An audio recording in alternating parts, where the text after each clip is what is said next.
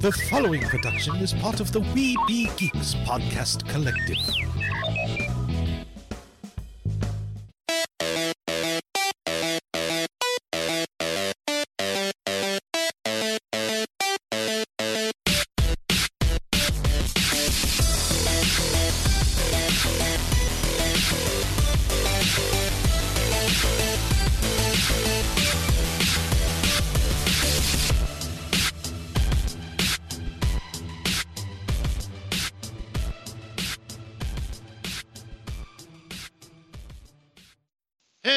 Everyone, Happy New Year, and welcome to the New England Society of Geeks podcast. I am your host, Derek, and we're going to start off this new year with an edition of the monthly Comicscast, which, of course, means that I have with me the cosmic comic guru himself, Dario. What's up, Dario?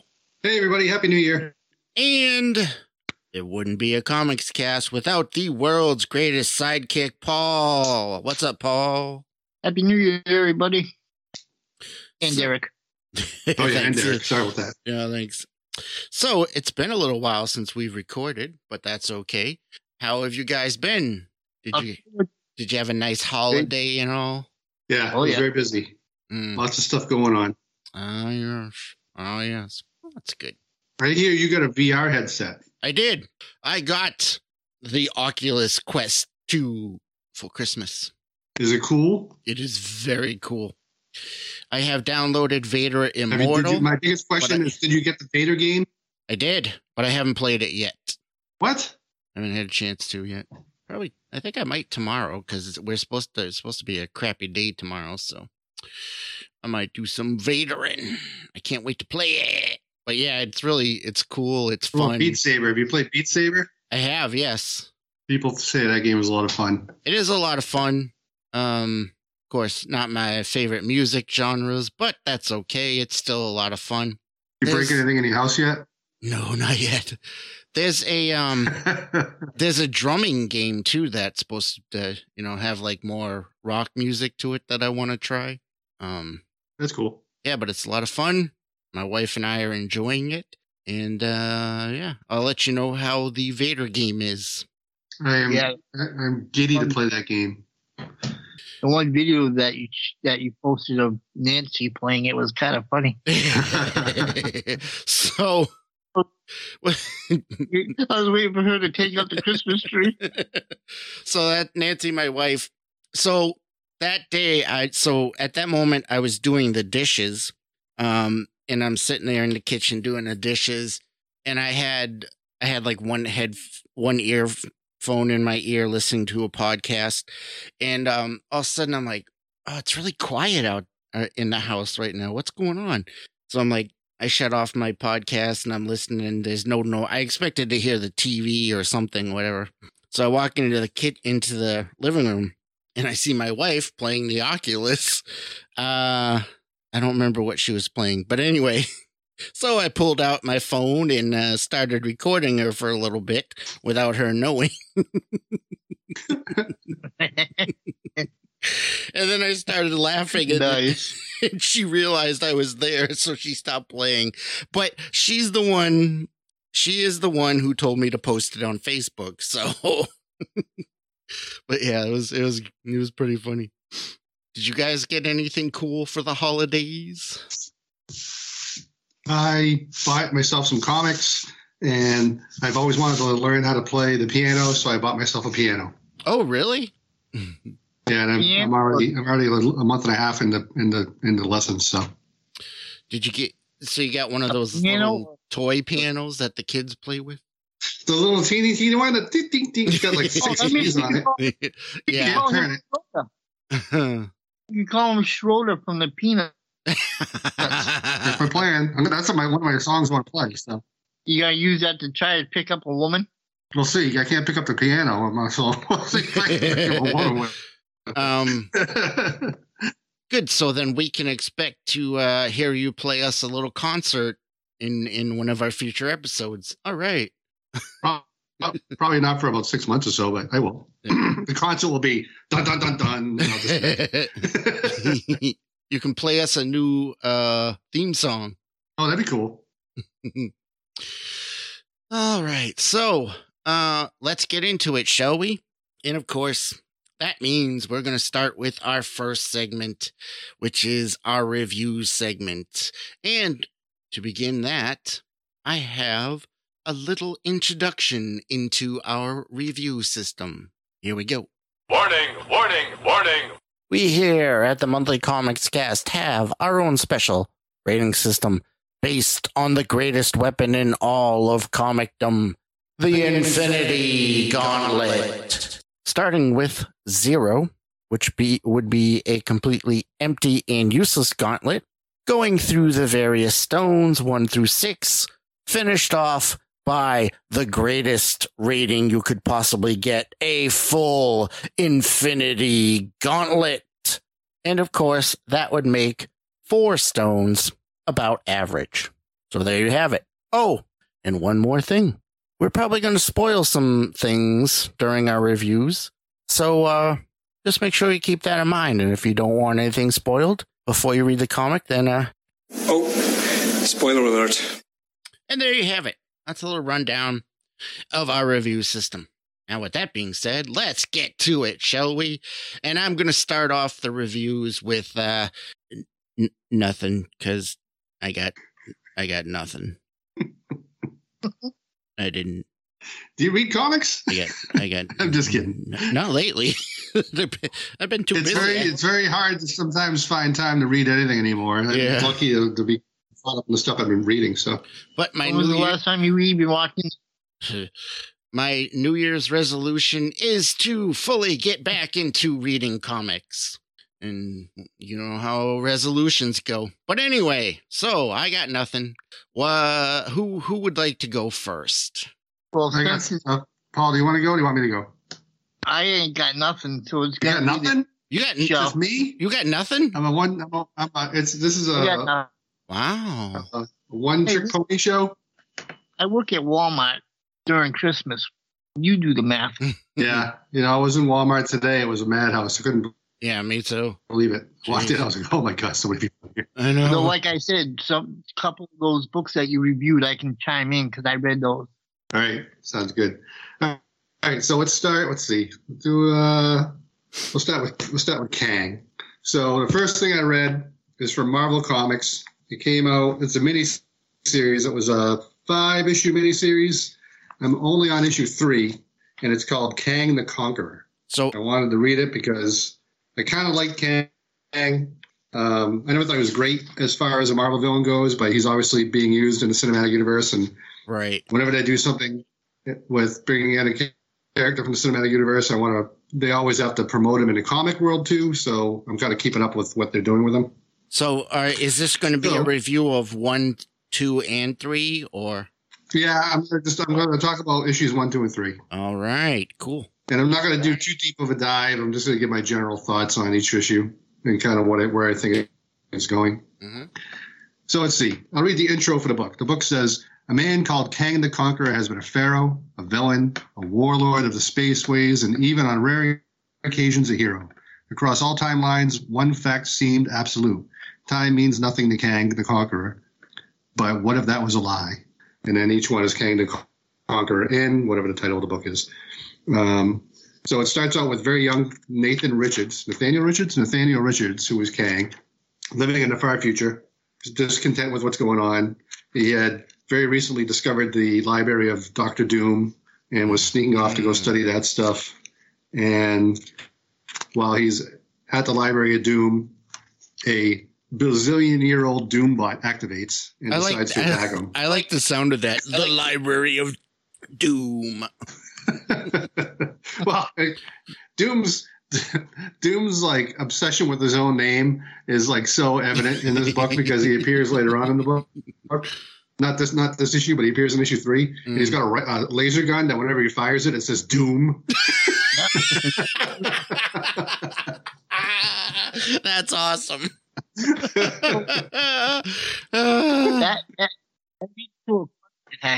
What's that? that leads to a question. If Doom was in DC and he used one of the New God portals, it'd be a Doom tube. It'd be a Doom tube. Yes. It's obvious. All right, so Love it. while he's fighting off the robot version of Doctor Doom, adult Kang, or apparently it's hard to tell. Kang's fluid in time, right? So it could be any time. So I'm assuming present day Kang shows up, or future Kang shows up and saves younger version of himself. Then they get this whole big conversation. Older Kang reveals his identity because he's wearing his full garb. He takes his helmet off. He reveals his identity to young Nathaniel Richards and says, "Come with me. I'm going to teach you everything you need to know to be the conqueror you need to be." So they go to the beginning of time, and a lot of it is just dialogue of Kang kind of like telling him about things that are going to happen, who he's going to fight, and ultimately what the issue he's trying to convey is that he shouldn't rely or like need anybody to just focus on his mission. And Kang apparently, adult Kang gets drunk a lot, and so when he gets drunk, he starts remembering his old girlfriend Ravonna, so young Kang decides to go figure out who this chick is, and he finds out that she dies in front of him, and then that's why adult Kang is so fixated on trying to maybe save her. I don't know.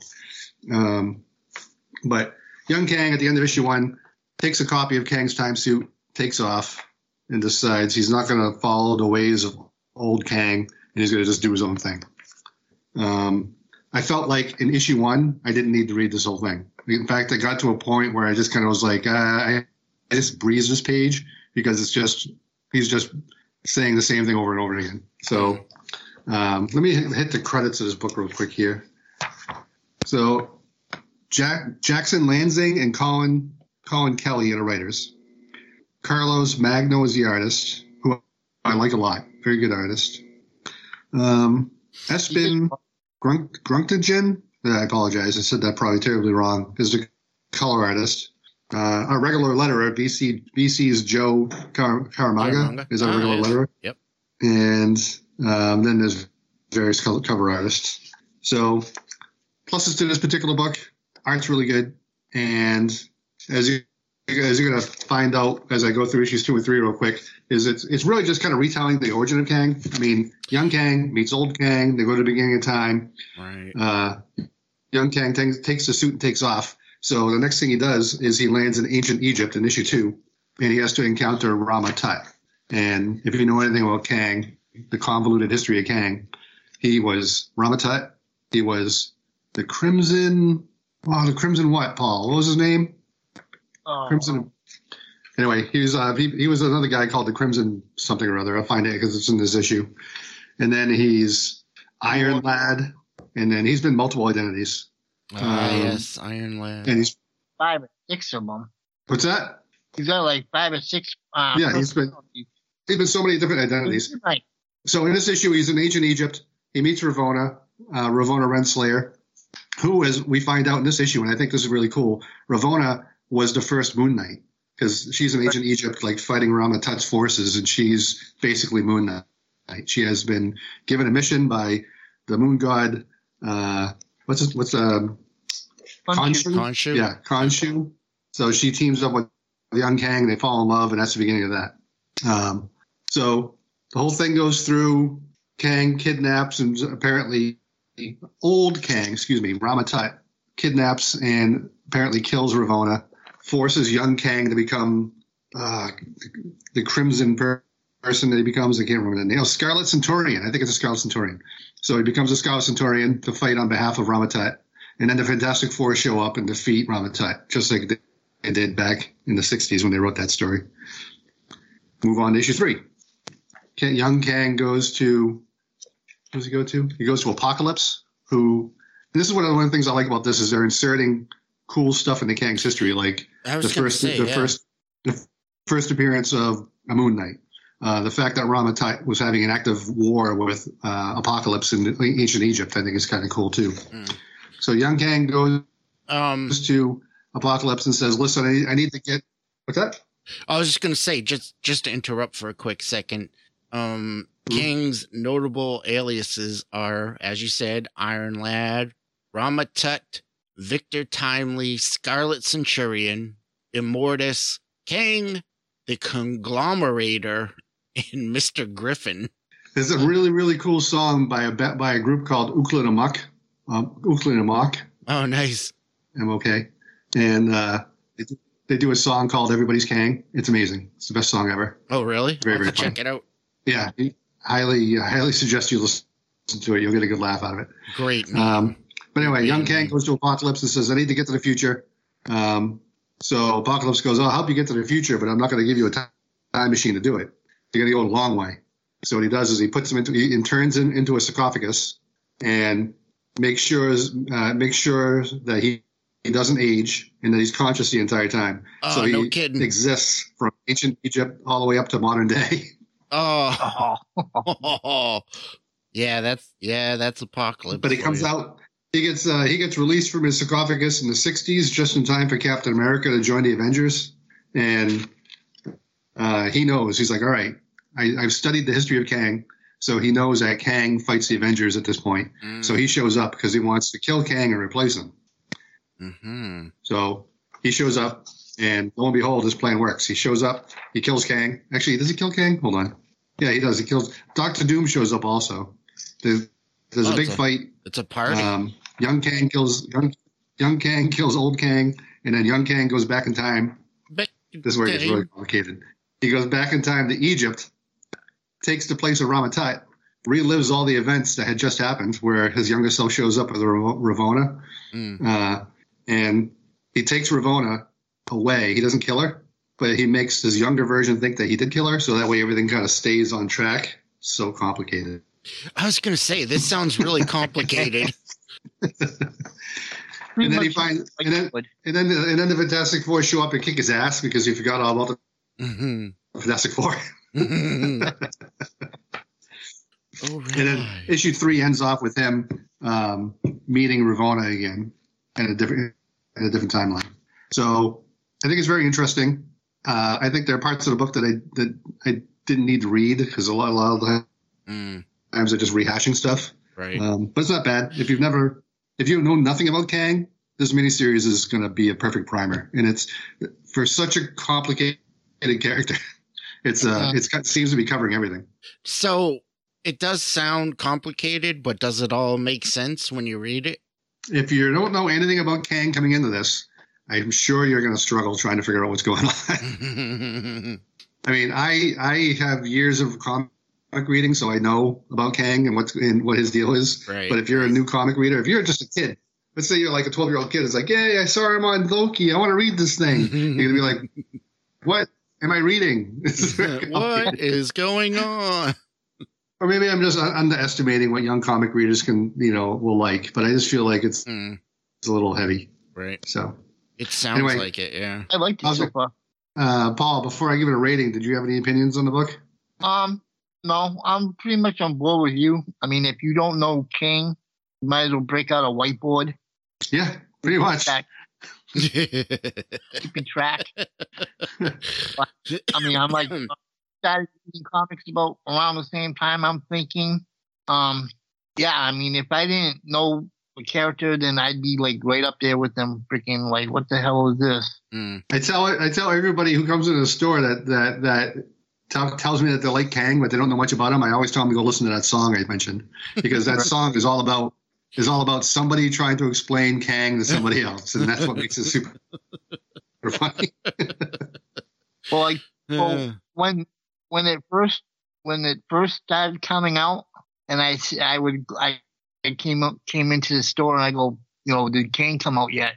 Put it on my subscription, and you and Byron are like, well, you're like the first one, if not the only one that wants it.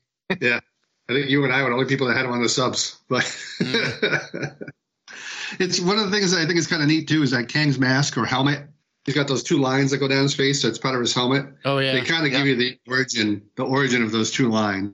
Really? Because when he was in prehistoric times, he got initiated into a prehistoric tribe for helping a girl there.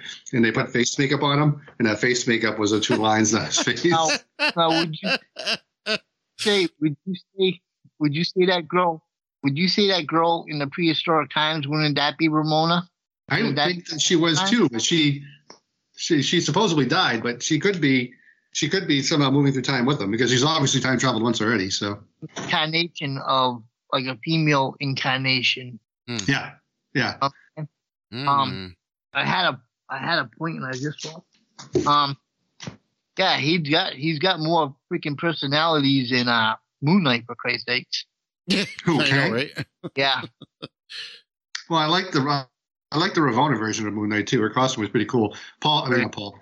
Derek, her costume was very reminiscent of Moon Knight's, but she wore like a giant bird skull on her head, which is kind of neat. Almost like a doctor. Yeah, right. You know how they would have like. Yeah, like during the plague times. Yeah, the Doctor Death. They would have. Yeah, it was a skull. It's kind of cool. All right, so I'm only going to give this the average, which is 4. It's good. It's not knocking it out of park. Not knocking it out of park for me right now, but the effort that they put into the book, as far as trying to give Kang a timeline and the art, saves it a lot for me. But I'm just going to call this an average book. So 4 gets. So it sounds like if you really, really, really want to know about Kang or read about Kang, it's worth reading. But otherwise, it's not really essential. I don't think it's required. It's not essential reading at all. But right when this finished, like 2 weeks after this finished, a new book came out called Timeless, which Paul probably bought already. Yeah. It's a one-shot, as far as I know, that follows Kang. So they're doing some sort of event. Marvel does this every once in a while, where they put out a book that kind of like runs around the Marvel universe and kind of touches every title out there, so you know what's going to happen. Mm-hmm. So I haven't read that yet. I'm going to read it as soon as I'm done. I only have 2 issues left. It's 5 issues. This mini series is 5 issues. So the other 2 aren't out yet. All right. So right? What's that? The other 2 aren't out yet. Yeah, they are. No, they're all. Oh, so finished. you're just slacking. Okay, I see. Okay. Yeah, I'm not slacking. How many previews there, buddy? I am. This is what same amount as I'm calling measured reading, Paul. Yeah. We're pacing ourselves. Yeah, exactly. I thought the artwork was fantastic. Oh, and Kang, yeah, it is very nice. The cover art's really good too. So pleased with that stuff. So usually I don't buy like variants, but a couple of them I did pick up. Yeah. So Paul, do you agree with Dario's assessment? I liked it a little bit more than him, probably. So I'd give it 5. Wow. All right. Someone's gonna like it.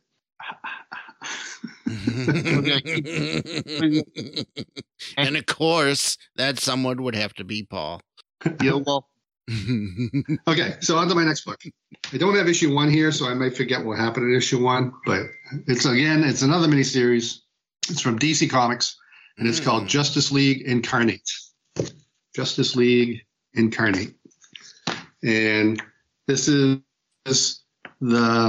if you happen to be reading the Infinite Frontier miniseries like event that's happening, it's part of that. So Infinite Frontier happened. That was a 4 or 5 issue miniseries, which I'm not going to go into. And then immediately after that was Justice League. What's that? Did you do a review of that? Infinite? I don't think I did. I've read issue 1, but I'm trying to find. I'm going through my collection to find the other issues because I want to read it all. But I've only read issue 1 of Infinite Frontier. I think Paul reviewed Infinite Frontier 0. I think we did, right? And it was an over the shoulder. It was an over the shoulder, baby. Oh yeah, it was over the shoulder. That's right. Anyway, in Justice League Incarnate is the Justice League team that's formed from heroes of the multiverse, and their job is to protect the multiverse and all dangers that could befall it.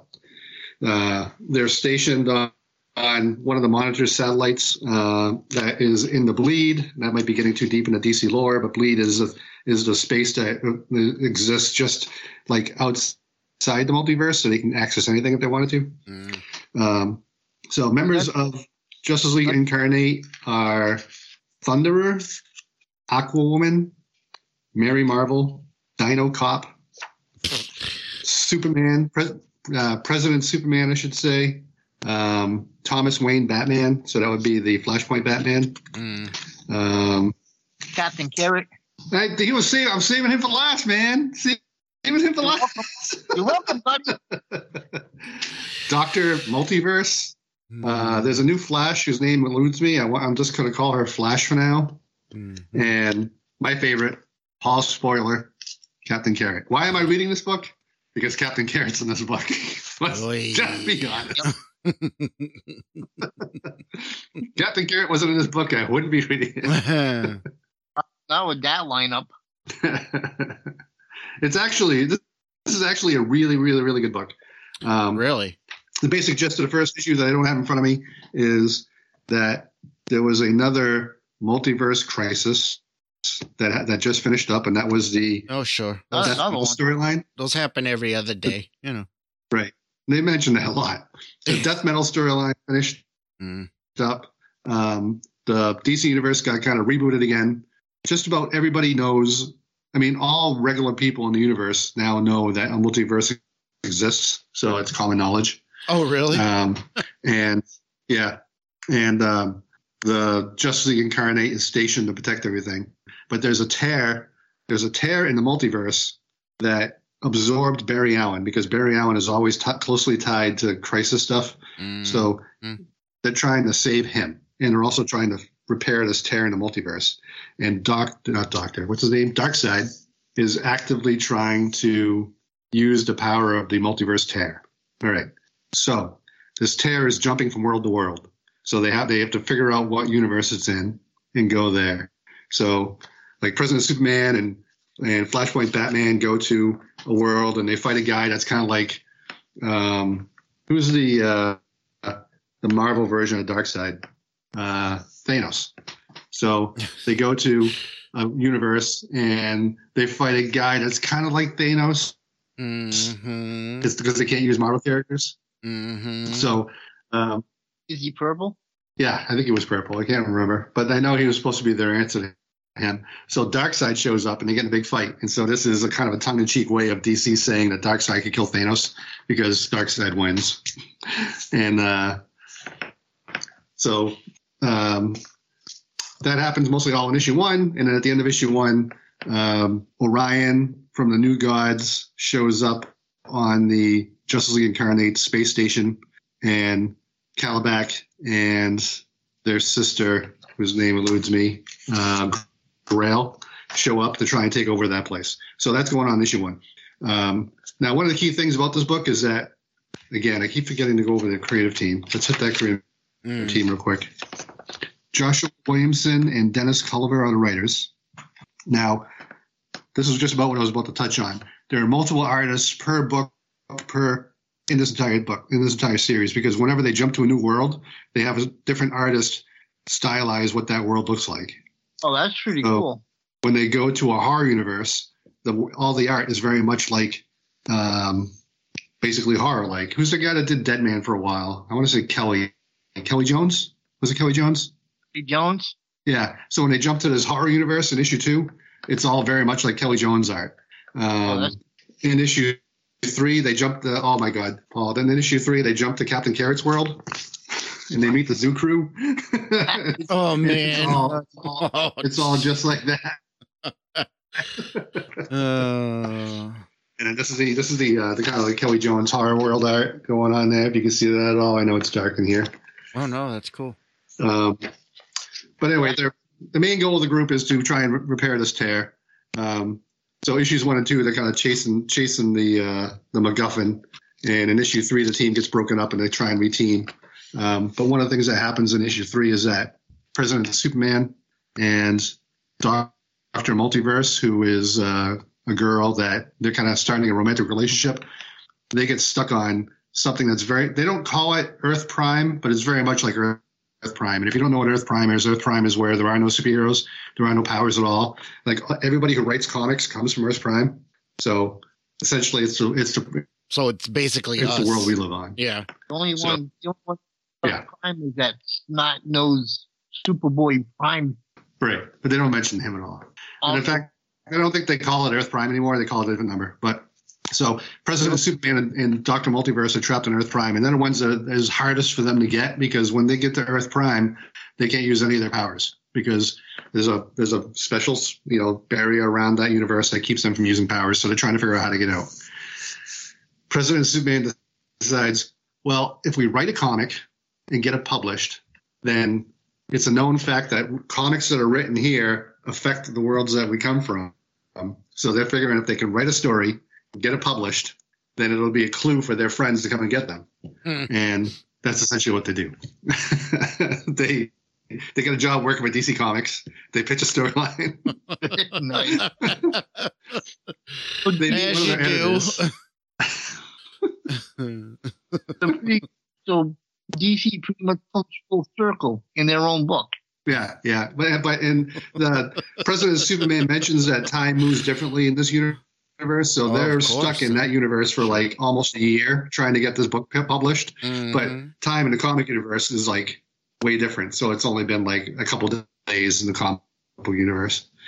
So my question is, in the comic book that they create, okay? Yeah.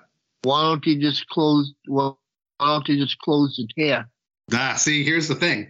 They're writing the story that's happening. They're writing the Justice League Incarnate story, and their editor, President Superman, tells their editor the complete truth. He says, we're superheroes from a different dimension. And this guy goes, okay, I believe you. He goes, I'm going to give you a job. You can write this book. And as they're pitching this issue, they get a text from their editor, and he says, you're coming to the office because I have some notes I want you to change. I want you to make sure that Darkseid wins this. And they're like, what are you talking about? So they're like straight up saying, Darkseid's not going to win this because we know what we write will affect that universe, so it's not going to happen. And the guy's like, don't worry about it. It's just story beats. The bad guy's going to win, so the good guys can fight through harder obstacles and then ultimately win at the end.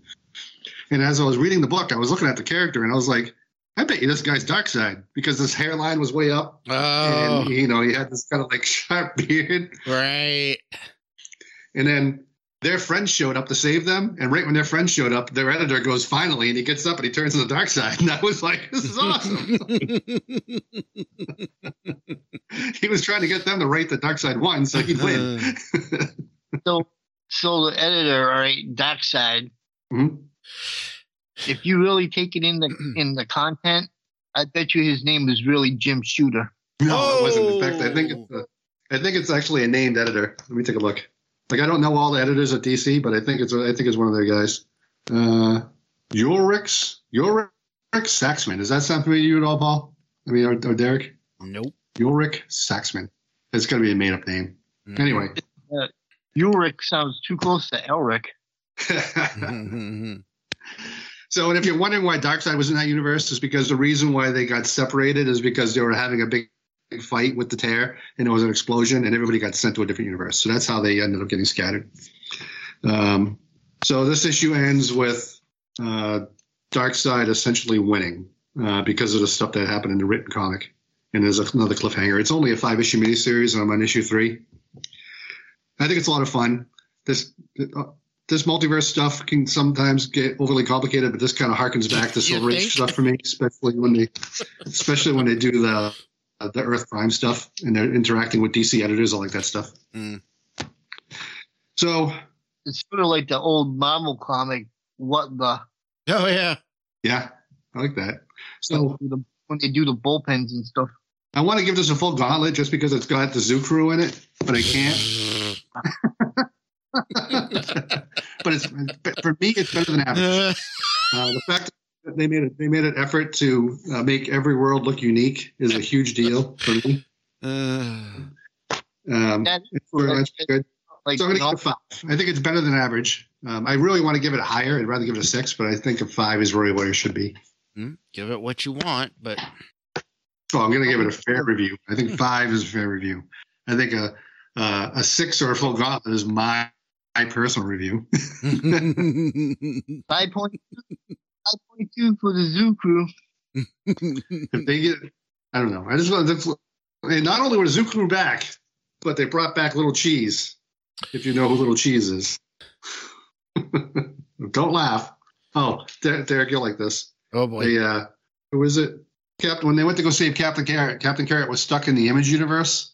That's where Dino Cop comes from, because they can't use Savage Dragon, but it's Dino Cop. Oh, okay. But all of Jim Lee's characters are in this. So the Wildcats are in it. No and kidding.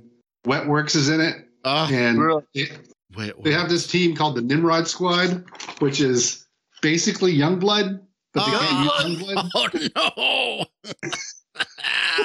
Oh, I'm gonna have to read this. I'm so gonna have to read this.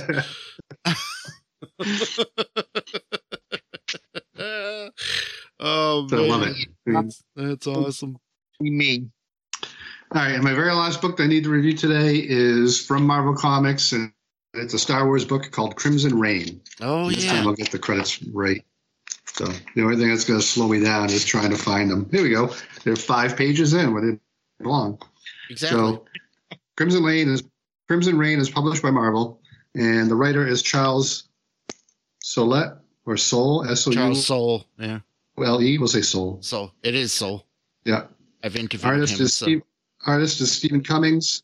It's colored by Guru EFX and is lettered by VC's Travis Lanheim, with a lot of different cover artists for all over the place. So this Star Wars event, it's a miniseries. Is this number takes 1? Place immediately after. It's number 1. Okay. Yeah. Takes place immediately after the events of the Bounty Hunter War. The Bounty Hunter War? Thank you. I was going to say the Bounty Hunter event, but I didn't remember what it was called. Yeah. And the Bounty Hunter War was everything that happened. What was it? War, the Bounty Hunters, whatever. Well, Boba Fett was trying to deliver Han Solo to Jabba the Hutt. Mm-hmm. I did not read that because I feel like the kick the can storyline of who's got Han today storyline didn't really entertain me at all. In my mind, I like to think that Boba Fett took him at the end of Empire Strikes Back, went right to Jabba, said, "Here's your bounty, give you my money," and then Boba Fett just hung out and partied in his palace for 5 years, or however long the time is between. So anyway, in the Bounty Hunter Wars, one of the big things is they reintroduced Kira from the Han Solo movie into the comic universe.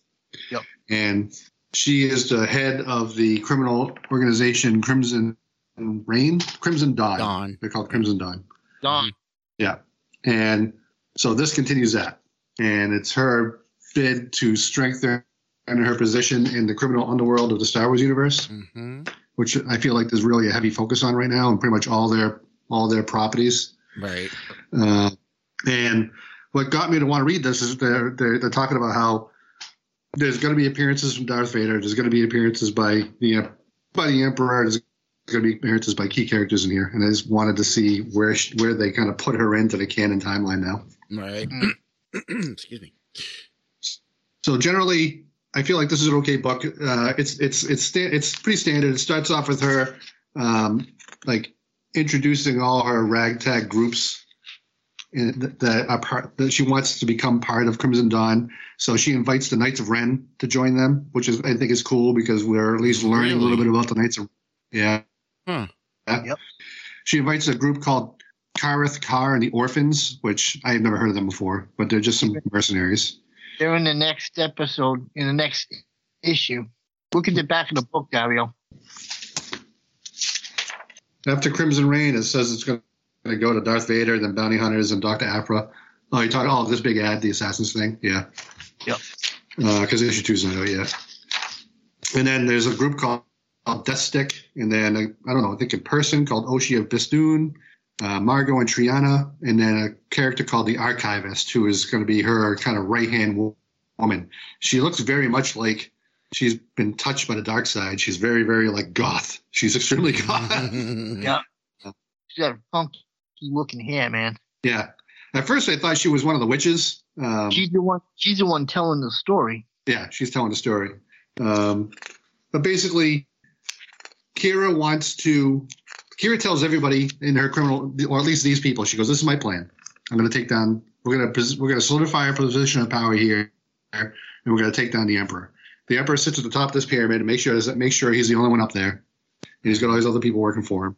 And it's his. She says he's the reason why the Clone Wars happened. He's the reason why this is that. She tells everybody he's a Sith, so she knows who Sith are.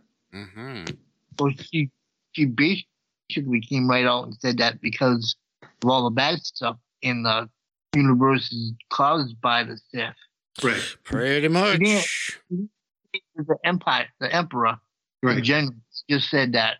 Boom. And I don't know if she told them that she learned all this because of Maul, because she worked for Darth Maul. Well, he wasn't called Darth Maul anymore. He worked for Maul. Right.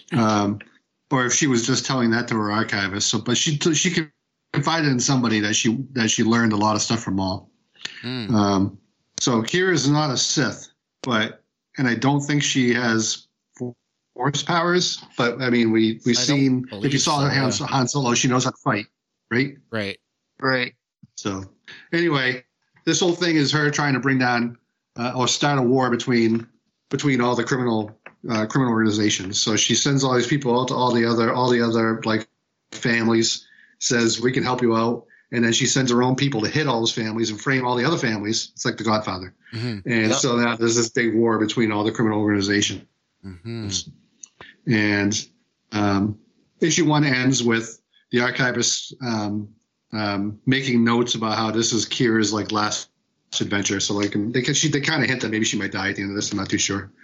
And one of the things I don't like about this is that they're running this through all the Star Wars titles, and I didn't like that about the Bounty Hunter War. Of course, so if I'm going to read this, I want to feel like I don't have to go hunt down Darth Vader, bounty hunters, talk to Aphra, or any of these other Star Wars books. But I would rather just have the miniseries. It's their Star Wars books, so you should automatically be reading them all already. I like the Star Wars comics. You but I don't should want to have to feel automatically be reading them all already. Except for Doctor. You should Issue 17 of Dr. Aphra came out, I think, this week. You should automatically be reading them all already. I don't know if Vader came out, but I know Bounty Hunters and Aphra are out. And they do not have a banner on top of the comic saying Crimson Reign. Now, in this ad, they show the covers and they show that there's a banner on top of each book, but the regular published book doesn't have that. So if you don't know, and I looked at the Dr. Aphra book and I'm like, I don't see any connection to this miniseries besides the fact that the archivist shows up in 2 panels. So, they're supposedly bringing Dr. Aphra into one of the live action series at some point. I know. We all wonder. I mean, based on a certain appearance in a certain episode of Book of Boba Fett, we'd wonder, maybe is it going to be that show? Maybe. Quite possibly. Did you say you didn't? Have you not seen Book of Boba Fett? You did see it, right, Derek? Of course I've seen it. He said he... All right, good. I just wanted to make sure that you're on top of your game, your Star Wars game. Anyway. For crying out loud, I do a Star Wars podcast. I have to watch it whether I want to or not. What would I rate this book? I feel the art's very good, so I like that. Mm-hmm. The cast of characters, I think, are very interesting. I think this book has a lot of potential. For a standalone issue, without having read the overall miniseries or the event, I feel like this is still just average. So I'm going to give it a 4. But when it's done, it could be great. Like, one of the things that she does when she's visiting all the crime bosses is that she goes to, I can't pronounce this group. Prince Zizor, the guy that was in Prince Zizor, yeah. Right, yeah. Zizor? Yes. So she goes to his people. She doesn't see him, but she goes to his people. Cool. So I'm like, that's one more step closer to having him back in canon, which is cool. And she said, give him my regards. Right. Cool. Very cool. So it gets a 4 for now. Overall, 1 issue review gets a 4. Now, when this whole miniseries is over, it could be a full gauntlet. Right. Or it could be 1. But right now. Right. Or over the shoulder. Or over the shoulder. Over the shoulder. I like it. Sub review. The artwork reminded me of Phil Jimenez. Yeah, well, I think his art is a little bit more refined than this. It's more. It's not as good. It reminds me. It's like a kind of similarity. I can see that. I can definitely see that. I mean, that's what drew my eye to it. And then, I read the book and I'm saying, wow, this is going to be pretty. Like Davio said, it's either going to be good or it's going to be crap. Right. I kind of wish the cover artist did the whole thing. Who's the cover artist? Lentil Francis Yu? His name's not Lentil. What am I saying? Neil Francis Yu. Anyway. Yeah, lentil soup. Yep. Get it out of the way. Lentil guy. Yeah. Right. Sure. So, at least I knew better. I immediately said his name. What am I saying? His name's on that. All right. Those are my reviews. Thank you very much. I did my reading. Okay. Oh, was that a shot? Is that a shot at me and Paul? It's always So, hey, I read 2 out of the 3, all right? So you're in the cellar all by yourself there. Yeah. Chuckles. Yeah, but you didn't review them.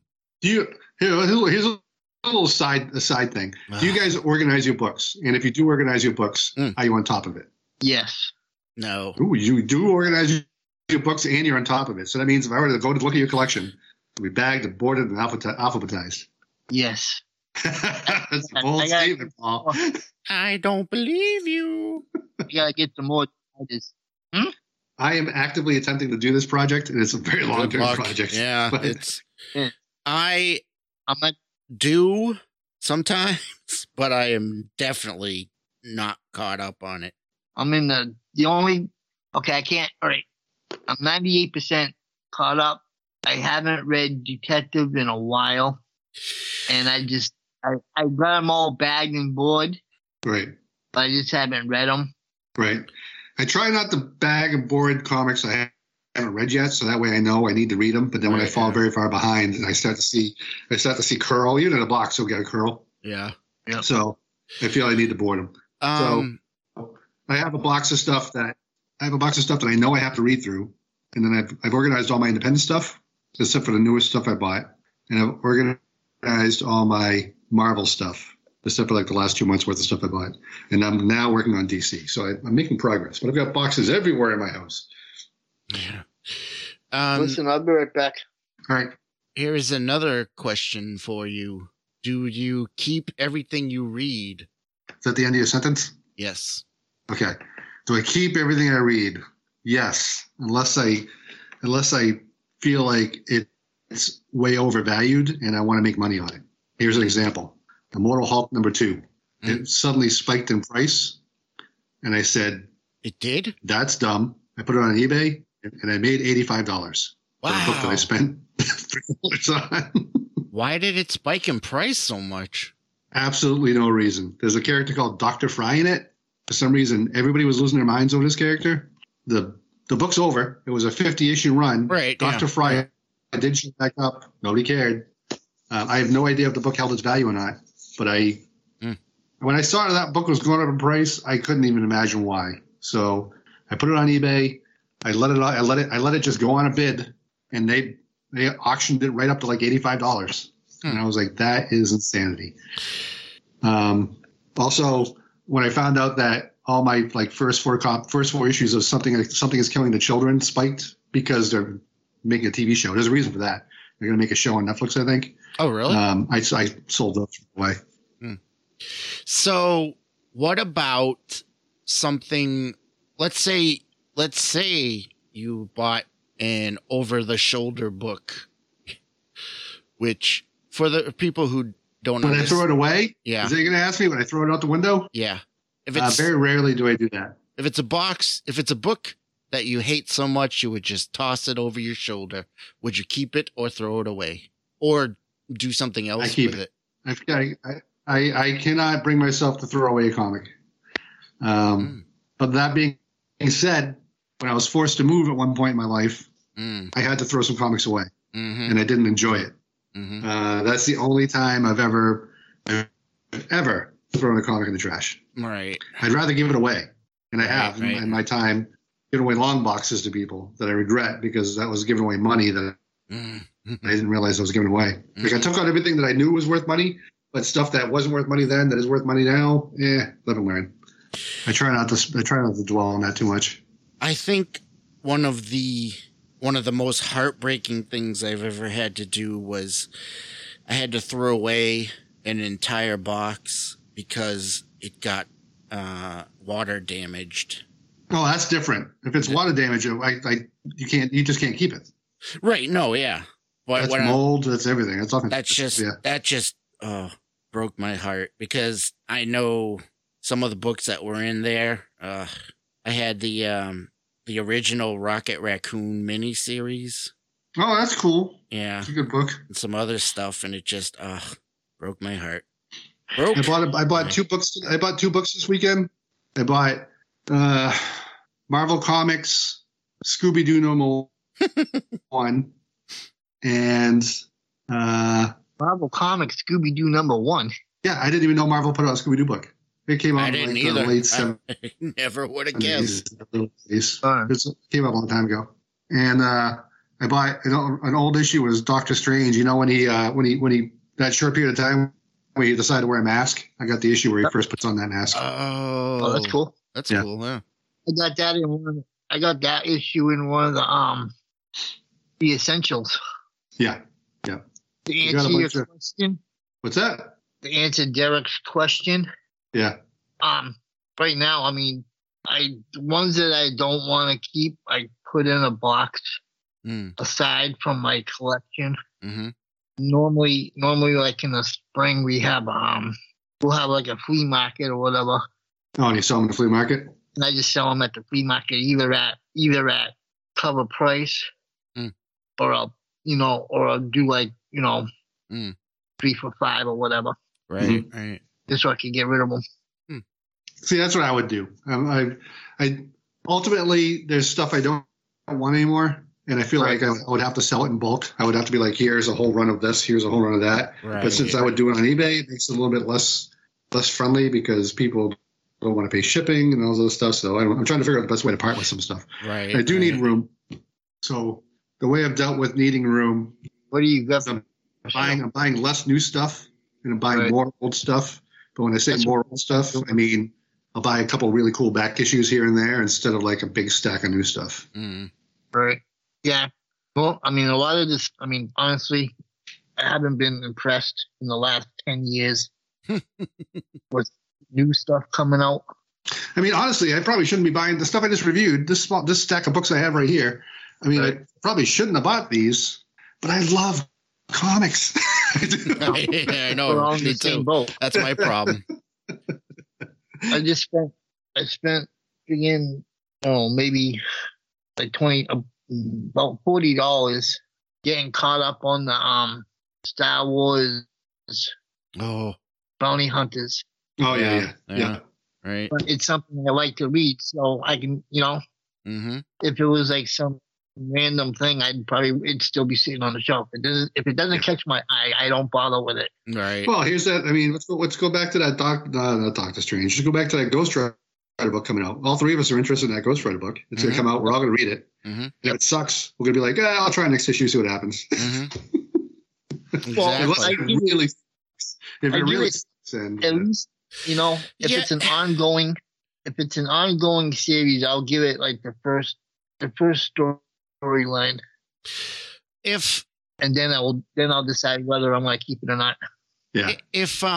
So Ghost Rider is one of my favorite characters. So even if it sucks, I'm still gonna stick with it because I'm a glutton for punishment. Unless it'd have to be really, really bad for me to give up on my Ghost Rider. We all are. I know, yeah. It was a comic adaptation of the first Nicolas Cage movie. Oh no! And then they spread it out over the course of 5 issues. The Hasselhoff one? Oh. Oh no, no.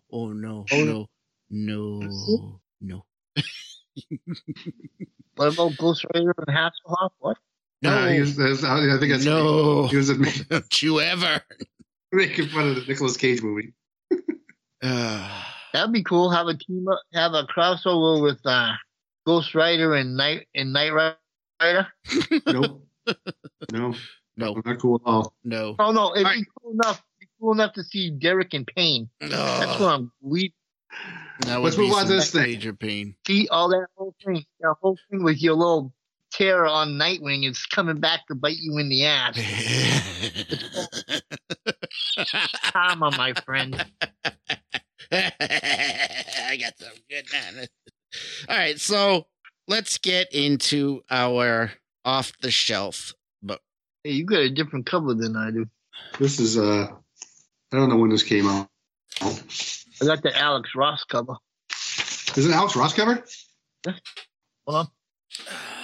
I did mine digitally. I did the digital version for the purposes of this podcast. And What are you squinting at, Paul? You got the book? You trying to show me the cover? Yeah, hold on. why? Here we go. For those out there who can't see. Oh, that's cool. So it's the same cover. Oh, no, it's not even the same cover. It's the original issue 1 cover, but with Alex Ross. Sorry. Alex Ross did it. You That's know cool. what I'm saying? Oh man. I think this trade was published in 99. Yeah, this trade was published in 99. So All right, so we all have 2 versions. who would like to cover the book this month? Would you like to do it, Paul, since it was your Let's talk choice? about the creative team. All right. First of all, I mean, we can all do it. I mean, we've all read it. well, sure, but somebody has to lead the way. All right. So I saw the Marvel Secret Wars, and I said, "Hey, want to check this out?"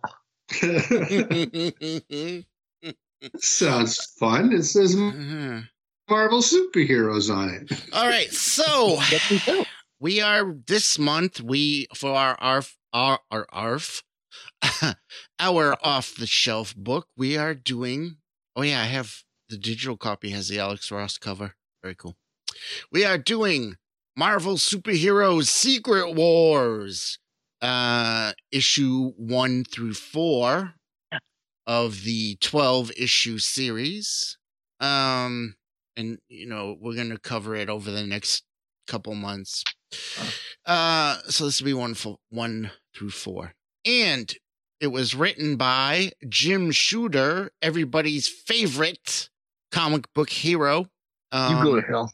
And if you don't, kids, if you're too young to know the story of Jim Shooter, oh boy, look into it. You're in for a ride. Yeah, you're in for a ride. Look into Jim Shooter if you're not familiar with him. Pencilers Mike Zeck and Bob Layton. Inkers John Beatty with Jack Abel and Mike Esposito. Colorists are Christy Scheel and Nell Yomtov. Letterer is On top. letterer is Joe Rosen. Right. It was edited by Tom DeFalco. Now, And then depending on whatever verse you have, that cover. well, I have the digital version, so I have every cover. Mine also. Do you guys have a prologue in yours? Yeah, the one I have shows all the 2-page endings of the books. Yeah. Yep. Almost all of them. Right. Where they all go running into the arena. Yep.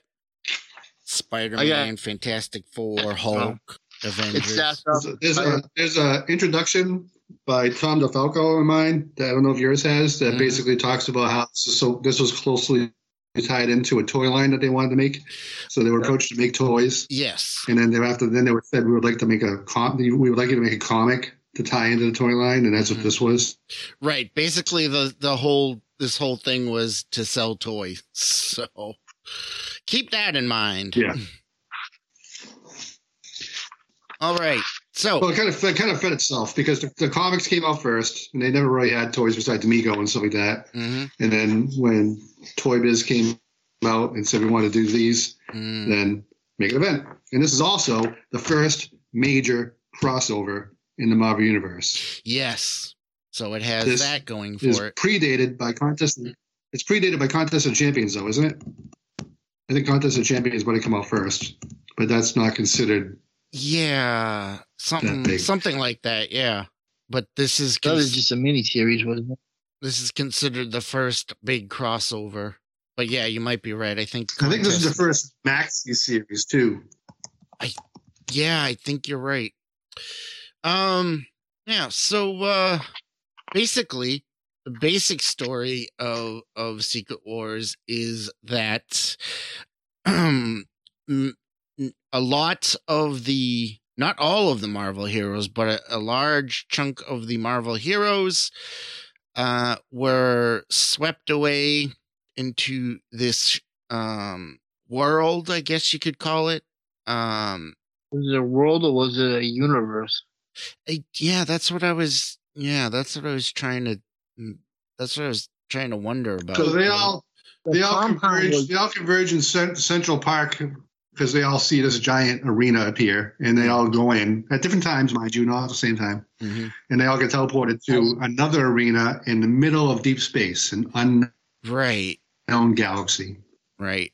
Because it started with Spider-Man. Yes, and they're all brought there by a character called the Beyonder, and there are some interesting things about Secret Wars that came out of Secret Wars. For example, it is in Secret Wars that we get the original Spider-Man black costume, which would eventually come out to become Venom and then spread out into like 2 million different symbiotes. So many I can't even keep track of them all, but it all started here in Secret Wars. So let's get into it. The first issue. Sorry, I got distracted by trying to find out if Contest of the Champions came out first. And it did. So I was right. It did, right? Yeah, it's very expensive right now too. Oh yeah, I'm sure. And yet, we didn't do Contest of Champions, did we? I don't think we went over it. That's a fun one. We should do that at some point. Yeah, we can do that. And yet, all right. Secret Wars is considered the first big crossover. It is. All right, so in issue 1. Is that just in Marvel, or is that like Marvel and DC? Marvel and DC, I think. All right. I'd like to make a note that in the beginning of the Spider-Man, going into the arena, it looks a lot like Ditko. Has a similarity of Ditko's art. Oh, you mean the prologue? Yeah. That's Klaus Janson. I know, but what I'm saying is it looks like... You like it? You say it's reminiscent of Ditko? Right. That's what I'm trying to say. So we should probably just say that we're only going to cover the first, 4 issues or 3 issues? 4 issues. 4 issues. First 4 issues? Mm-hmm. All right. You want to do... Well, do you guys want to do... I mean, I'm halfway through 4. Yeah, I mean, we can do 4. Like I said, I've read this 100 times. I can breeze through this like it's nothing. Yeah. All right. So let's see. A couple things to note. First of all, Iron Man in this book is not Tony Stark. Yes. At this point, the Avengers consisted of pretty much your regular team of Avengers that modern readers might be familiar with, but characters like She-Hulk are on the team. And Mockingbird is not on the team, but there's a character called Captain Marvel who now goes by the name Spectrum, who, if you happen to have watched the WandaVision TV show, is the Monica Rambeau character from that show. Yes. And also Storm as a bitchin' mohawk. Yes. Also of note, although Mockingbird is not technically on the Avengers, she did just get married to Hawkeye. Oh, okay. Yeah. And the Hulk is intelligent. He's not Professor Hulk, but I think basically he's Professor Hulk. And then they have. I think it's a fine line. It's kind of funny because when all the heroes show up, they're like, "Oh, what's going on?" They all appear in this arena. They're in deep space trying to figure out what's going on, and then they're like, "All right, everybody, let's do a roll call." And then they go, "Oh yeah." On the line, they introduce each other. So we get so the teams that are there. You get the Avengers, the X-Men, the Fantastic Four, the Incredible Hulk, and Spider-Man. So Spider-Man and Hulk. On the Avengers, it's like half the team got teleported and half the team got left behind. Yeah. Right. So the Avengers is that are in this book. Captain America, Captain America, Thor, Hawkeye. The Iron Man is Rhodey Rhodes. Mm-hmm. Yep. And then there's She-Hulk, Hawkeye. the Wasp, and Captain Marvel. At this point, she's Captain Marvel. And we have the X-Men. Mhm. We have Professor X. We have Storm, Mohawk Storm, Nightcrawler, Wolverine. whole ugly costume Rogue, Cyclops with his head covered, Wolverine, Colossus, and Lockheed. Then there's Hulk. And Lockheed the Dragon. Lockheed the Yep. Dragon. There's Hulk, Spider-Man, and then of the Fantastic Four, we have Mr. Fantastic, The Thing, and the Human Torch, as Sue Storm was left behind. Was she pregnant? Is she pregnant? I can't remember. I think she was pregnant back then. She had a date with Namor. Yeah. Couldn't do it anymore. You might be right. Yeah, she might. Hey, they can have open relationship. They can have open relationships in comics too, guys. Sure. Hey, don't be So right after they do their roll call, somebody goes, "Wait, look up there," and they see another arena just like theirs floating in space that also has an array of characters in it, all villains. Dun dun dun. And Those are the roll call villains, Derek. I like the roll call of villains is done completely by Dr. Doom. So the heroes all kind of, the leaders of each team introduce themselves and everything, but this is all Doom. And I like what he says.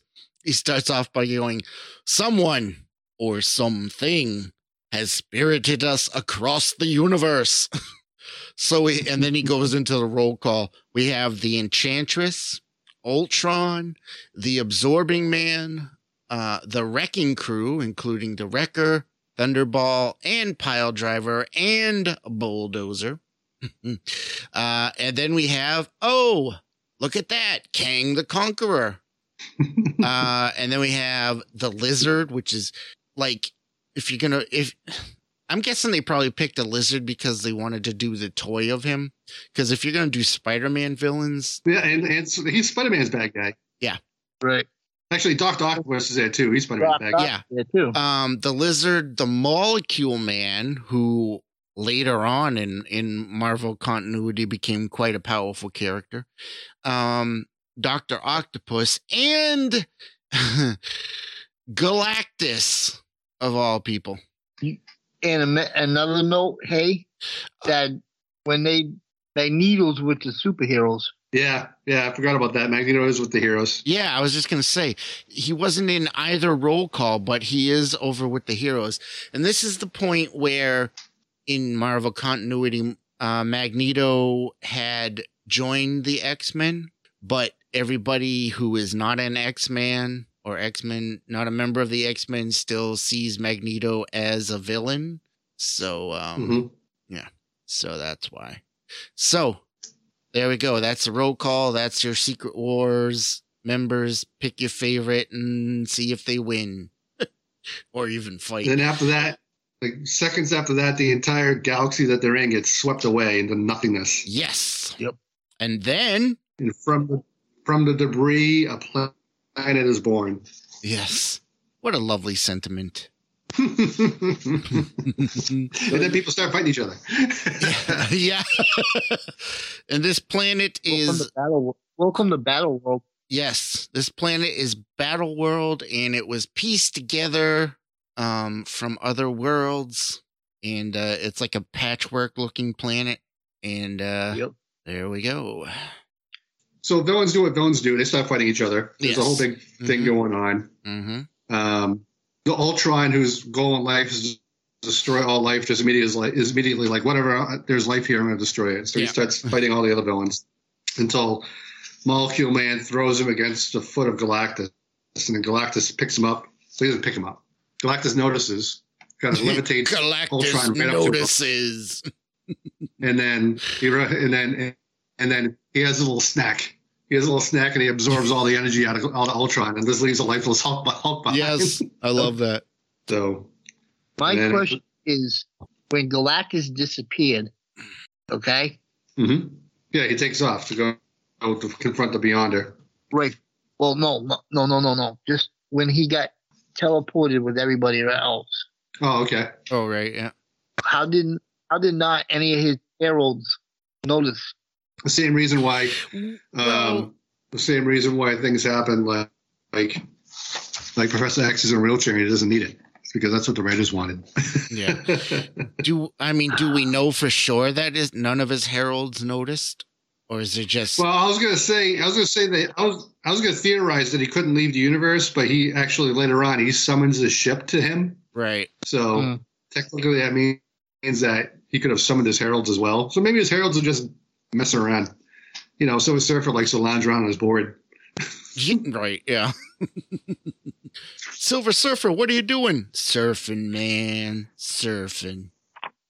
So the Beyonder reveals himself, not in body but in voice, and tells them all that he wants them to battle each other on Battle World, and that the survivor will be granted his greatest dream. Galactus immediately sees Beyonder as being not quite his equal, but Galactus thinks he's more powerful than him, so he flies off to go just take what he wants right then and there. And Doom, being Doom, tags along because he wants to be involved with everything. Right.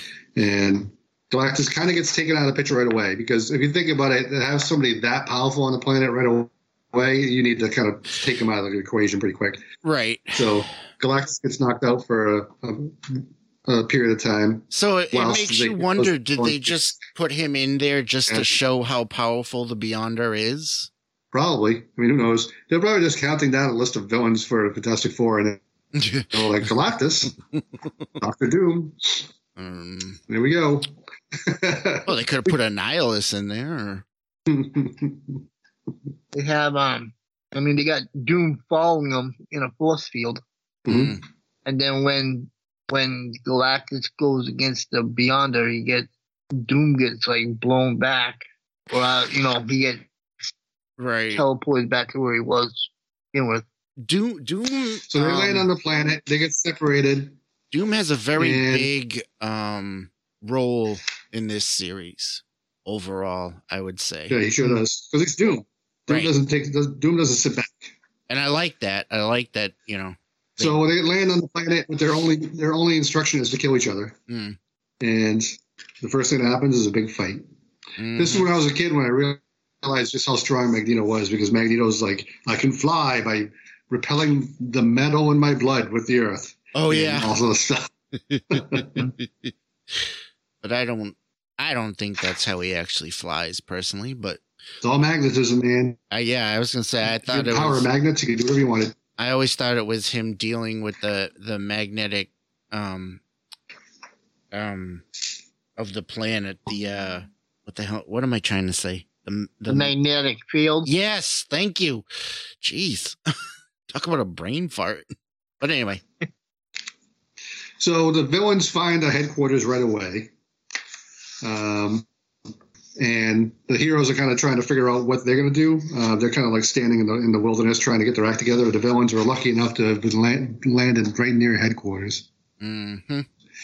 And Doom shows up. Doom was late because he had crashed back to the planet with Galactus. So he finds them at their headquarters and is like, well, you guys are all idiots. I don't know why you're busy going through all this stuff. The heroes are right over there. We need to go kill them. So he immediately just charges and attacks. And very shortly after that, all the other villains show up. So issue 1 ends with the start of what's going to be the first big fight between the heroes and the villains. Right. Who's the artist in this book? Mike Zeck? Mike Zeck. Yeah. And Waiting. I really do love the art in the first couple issues. When it's just Bob Layton, I like Bob Layton, but when it was just him, I feel like it's a little bit lacking. When it's the two of them, it really stands out. Really wasn't all too crazy about the artwork, period. Really? Yep. Blasphemy. I mean, there were certain panels where it was good, but overall, if this wasn't a trade paperback, it'd be over the shoulder. You can't over the shoulder Secret Wars. I agree with that statement. I remember when I was a kid and I bought the first issue. I was so happy. Like I was just like, wow, this looks cool. And I read it. I must have read it like a dozen times. I mean, it's not super complicated, but it's good. Mm. I would like to... no, the story. I'm just saying the artwork. Yeah, I know what you're saying. I would like to point out one thing about the artwork is if you look at the Hulk's prologue part in the beginning and then look at the rest of the book, it looks like somehow the Hulk got a haircut.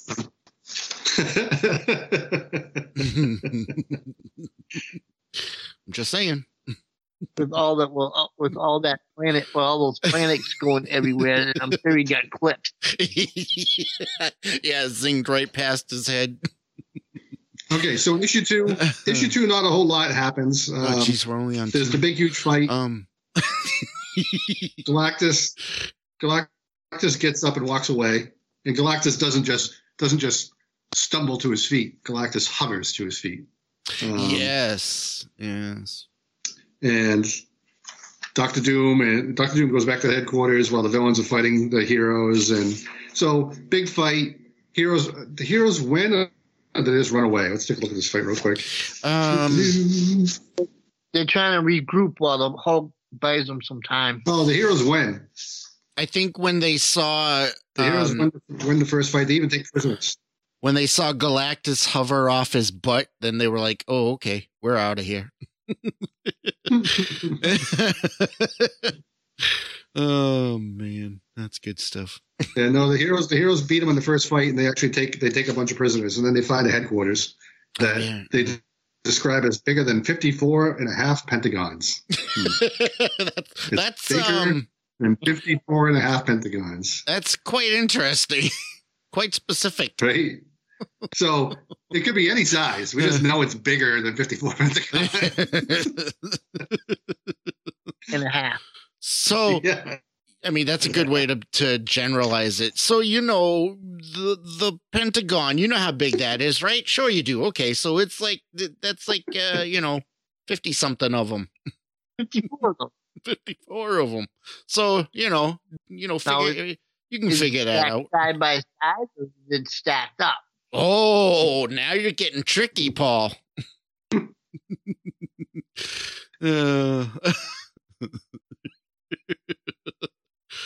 So they go there, they kind of find that, make that their base camp.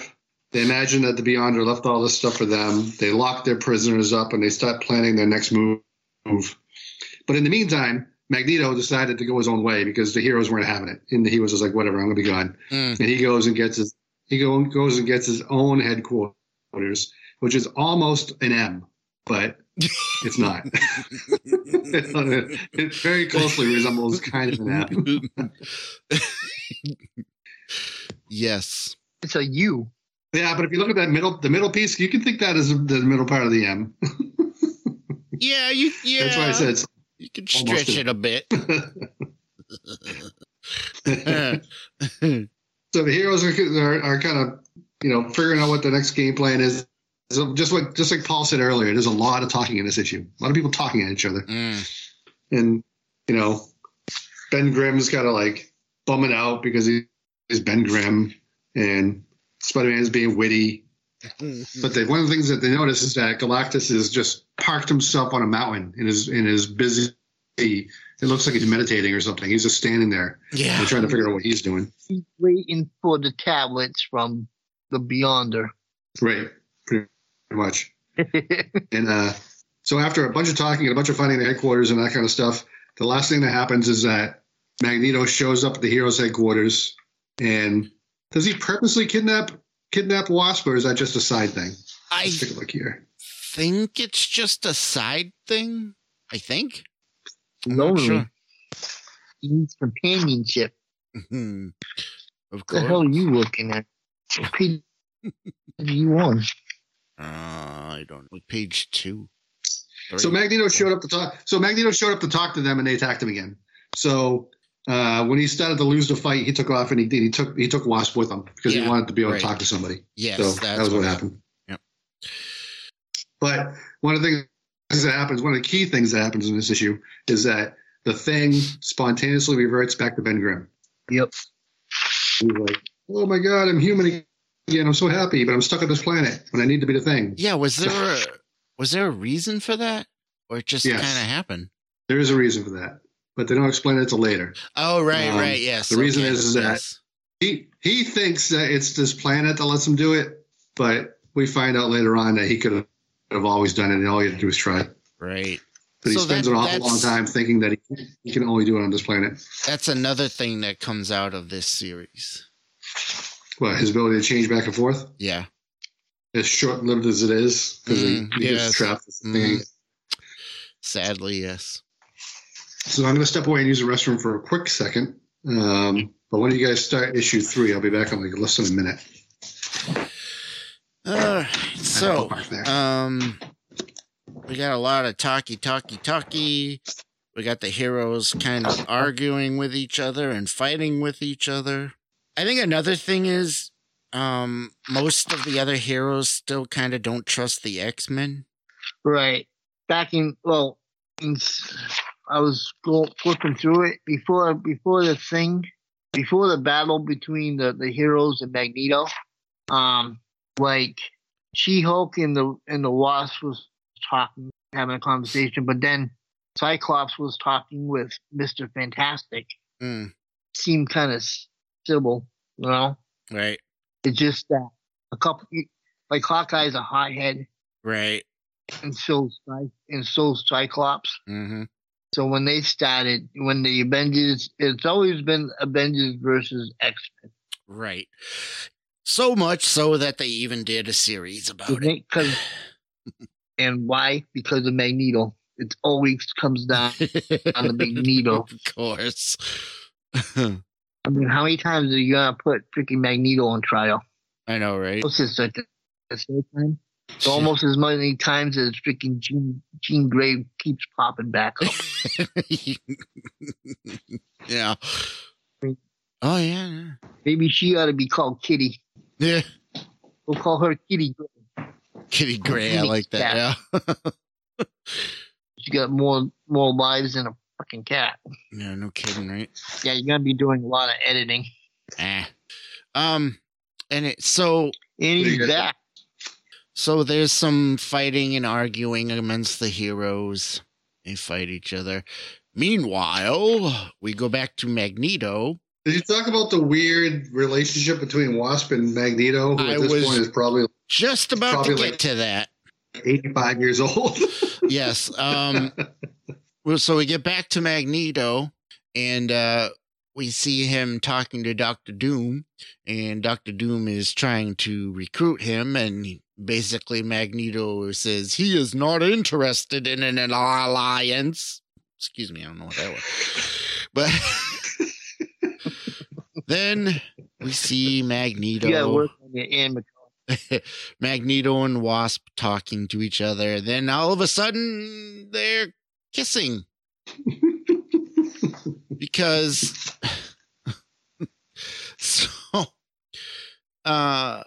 Magneto tries to say that, I felt a spark when we looked at each other, and then he grabs her and tries to kiss her, but then, hey, she doesn't want to do it, but then, I guess she does it. So this is, I love this one. So she says, I suppose it's, why not? Seriously, come on. And while that's going on, there's like a storm. Yes. Where we see there's a storm. Doom become a little Frankenstein moment there. Oh yeah, so Doom grabs two humans that were trapped on the planet as well, because apparently the Beyonder took Denver there. I think he took Denver there. Yeah. So we got these two from Denver, and he creates Volcana and I want to say the name is Thundera, but it's not. Thundera. It is. It's not Thundera. Titania, yes. Ooh. She's going to be in the She-Hulk TV show. Yes, she is. So she's somebody who has lasted from also coming out of this series. Is the other one still around? Ooh. Volcana? Yeah. Yeah, her and the Molecule Man got married, or have had a relationship forever. Now, right, that's right. Yes, they just did a big a rehash on Secret Wars, so I don't know if Molecule Man is still with her or not because she didn't show up. Right. But she's still around in the Marvel universe, right? As far as we know. Yeah. Isn't Thunder and the Exorbitant Man on Gamma Flight? Oh yeah, that's right. Not Thundra, Titania. Yeah. Her and Absorbing Man are in Gamma Flight, correct? Yes. With Puck. With What Puck. the Puck? Oh, Puck. So it breaks down again to another fight between the heroes and the villains, basically because they go and break out. The villains break out the villains that were incarcerated by the heroes. Mm-hmm. But the key things that happen in this issue are the Wasp and Magneto kiss. That was so weird. Spider-Man fights the X-Men because the X-Men are thinking about going to join Magneto. That's what happens. So, right, yes. The X-Men have decided they're going to leave the heroes and go join Magneto. Spider-Man hears that, takes that as a sign of them flipping sides because he thinks that Magneto's a bad guy. So he attacks the X-Men. And this is, I think, the first time that I ever read Spider-Man fighting the X-Men. And he very easily defeats them. Like, he doesn't, knock everybody out. Yeah, But he's able to, take them all down. Yep. Down and take off. And avoid all of them. The only thing that stops him from telling Reed Richards what's going on is that by the time he gets to Reed, Professor X wipes Spider-Man's mind. And it's like, oh, I had a senior moment. Professor X. He's a slick one, that one. And then the other big moment is the creation of the two new characters. And then that's basically it. Those are the three key things that happen in this particular book. So then that, and you said that book. Go on. What happened?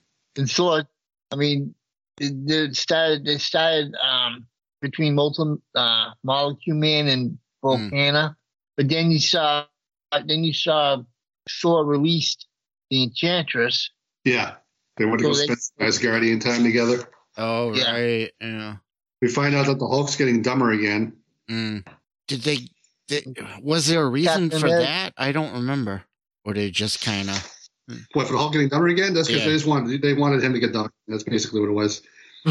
Sure, but I mean, was there actually a reason written in, or is it just I don't think there was a reason. Probably not. So who blows up the headquarters? So it ends with the heroes' headquarters blowing up. But who destroys it? Hold on. I'm not sure. I think not Molecule Man. I think the villains. Yeah, the villains just blow it up. The ones because they go in there. Yeah. And they attack the heroes again and they blow it up. And the heroes are on the run. They're all limping and limping across the countryside. So when they all survive, but they're on the run. And Molecule Man tries to show off. And right now, we're going into issue 4. Molecule Man wants to show off to Volcana. So he's like, I can kill them in a second. And he picks up an entire mountain range and drops it on them. Oh yeah. Yep. Which is actually kind of a key thing for this book because they kind of emulate that a little bit in the Endgame movie where the Hulk is holding up the Avengers headquarters. Oh right, yeah. That's right. And so when did that?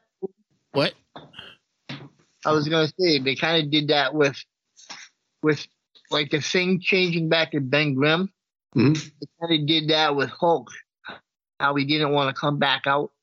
Oh yeah. Oh right. You know what I'm saying? Yeah. Similarity.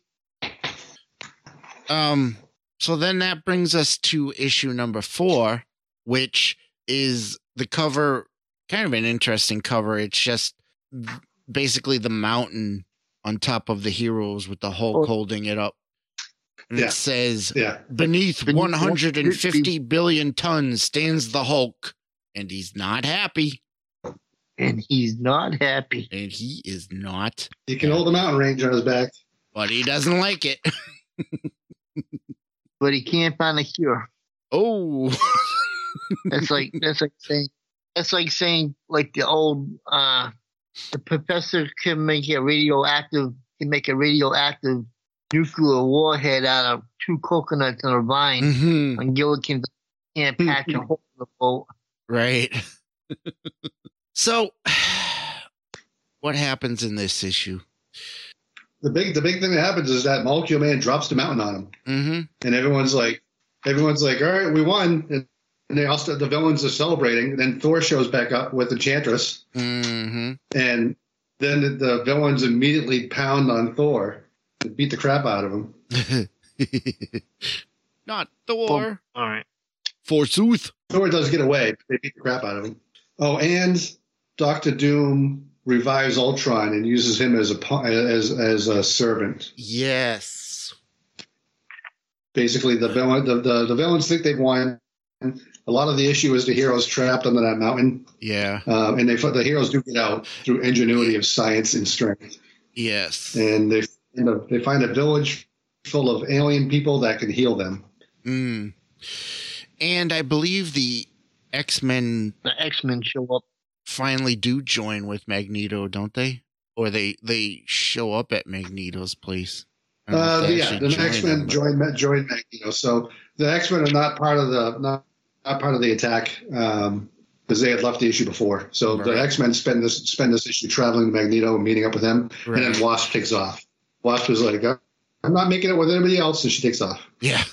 Not making it with anybody else.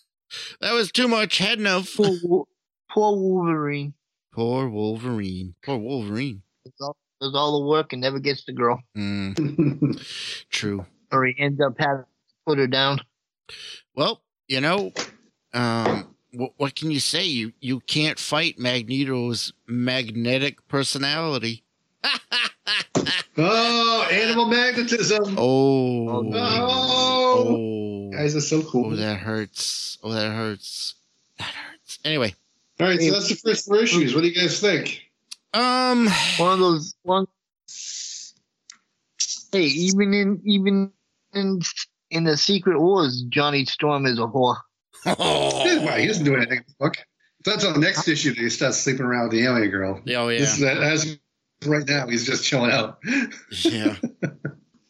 So, the Secret Wars is a funny thing because it's kind of an important thing in the history of Marvel, but there are things about it that are not so great. Plus the hour. Yeah, there's some fun things about it too, but I don't know. It's a tricky thing.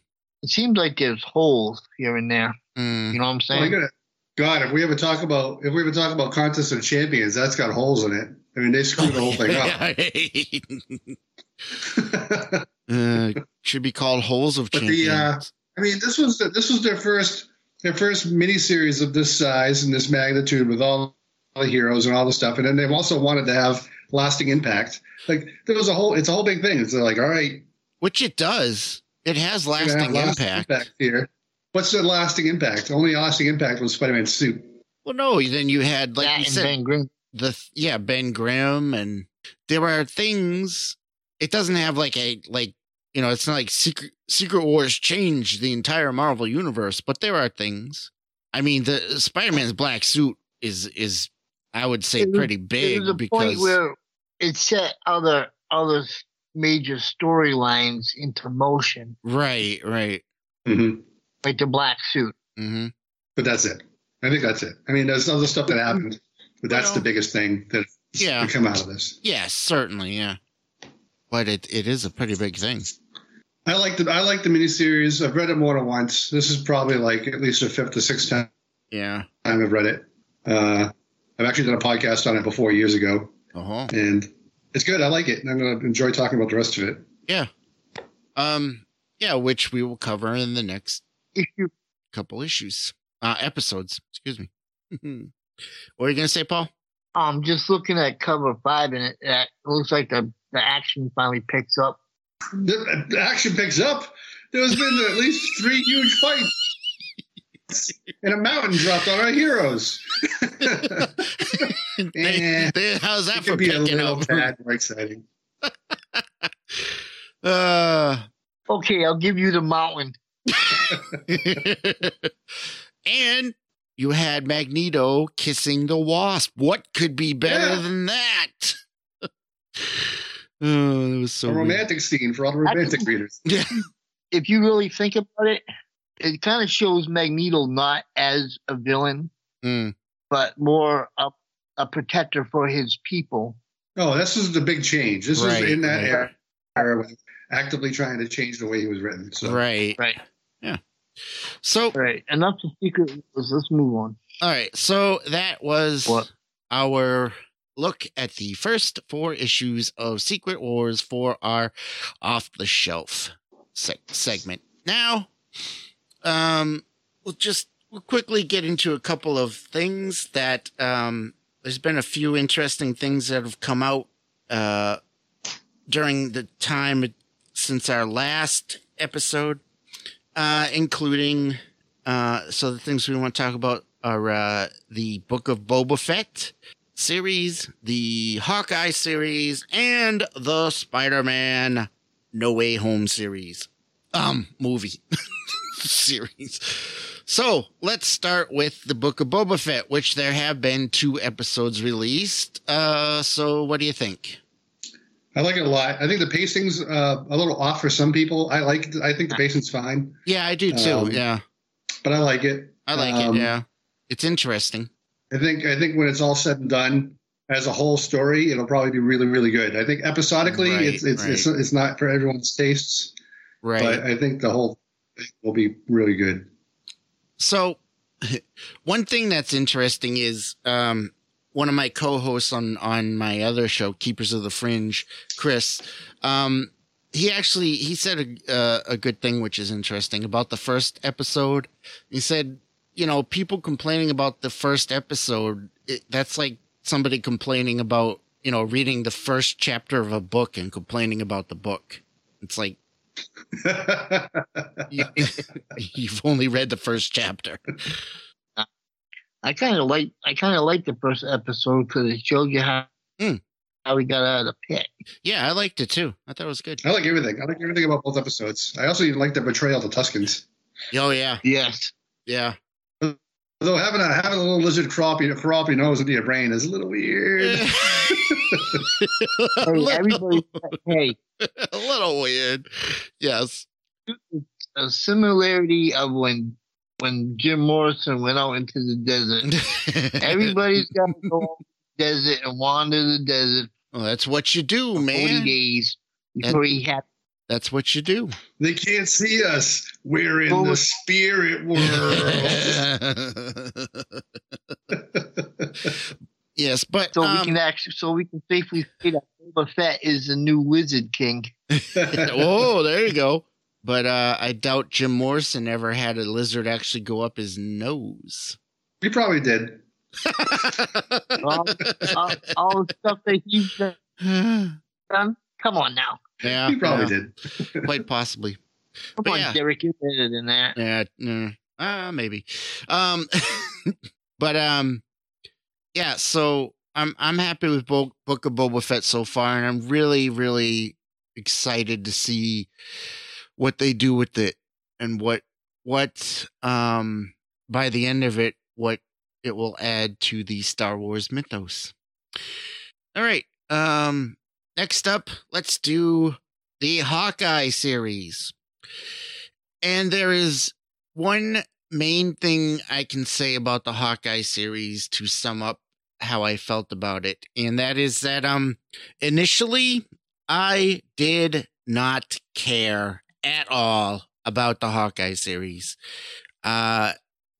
I didn't find Hawkeye, the MCU Hawkeye, that interesting of a character. I was really not interested in seeing a series focusing on him, but I loved the series. I have to say that was really good too. It was really good. You're going into it negative, so I figured you just gonna flat out hate it. No, Surprise. I could see where you would think that, but no, it won me over right away, like immediately. I loved it. I really liked how they handled Kate Bishop. I think she did great. It's great to have her character. I like Echo a lot. Echo was cool. Great, yeah. I think Yelena was a big standout in the show. I love Yelena. She's awesome. Yeah. I really, she was when they brought Kingpin in. Yes. When they brought Kingpin in, I literally clapped. Yes, I know. I was so excited. Oh, really said thank you so much. And they didn't, and he actually, was a part of it. He wasn't just he didn't just have a cameo. Right. He wasn't an Easter egg. Yeah, exactly. They pumped up his power level, though, I think. Oh, they definitely did. Yeah, they definitely did. And then they killed him, so, that's all we'll see. He's not dead. You don't see a body. When they pan away and you hear a gunshot, that's nothing. Yeah, no. We told you if there's no body. You know what was pretty cool, though? Is when it explained. You guys still there? Mm-hmm. Yeah. Yeah, I mean, visually, I lost you. Oh, Wait a minute. Let me see if I can get you back. Almost there. Here we go. The whole thing about the watch for Hawkeye's wife. Oh, yeah.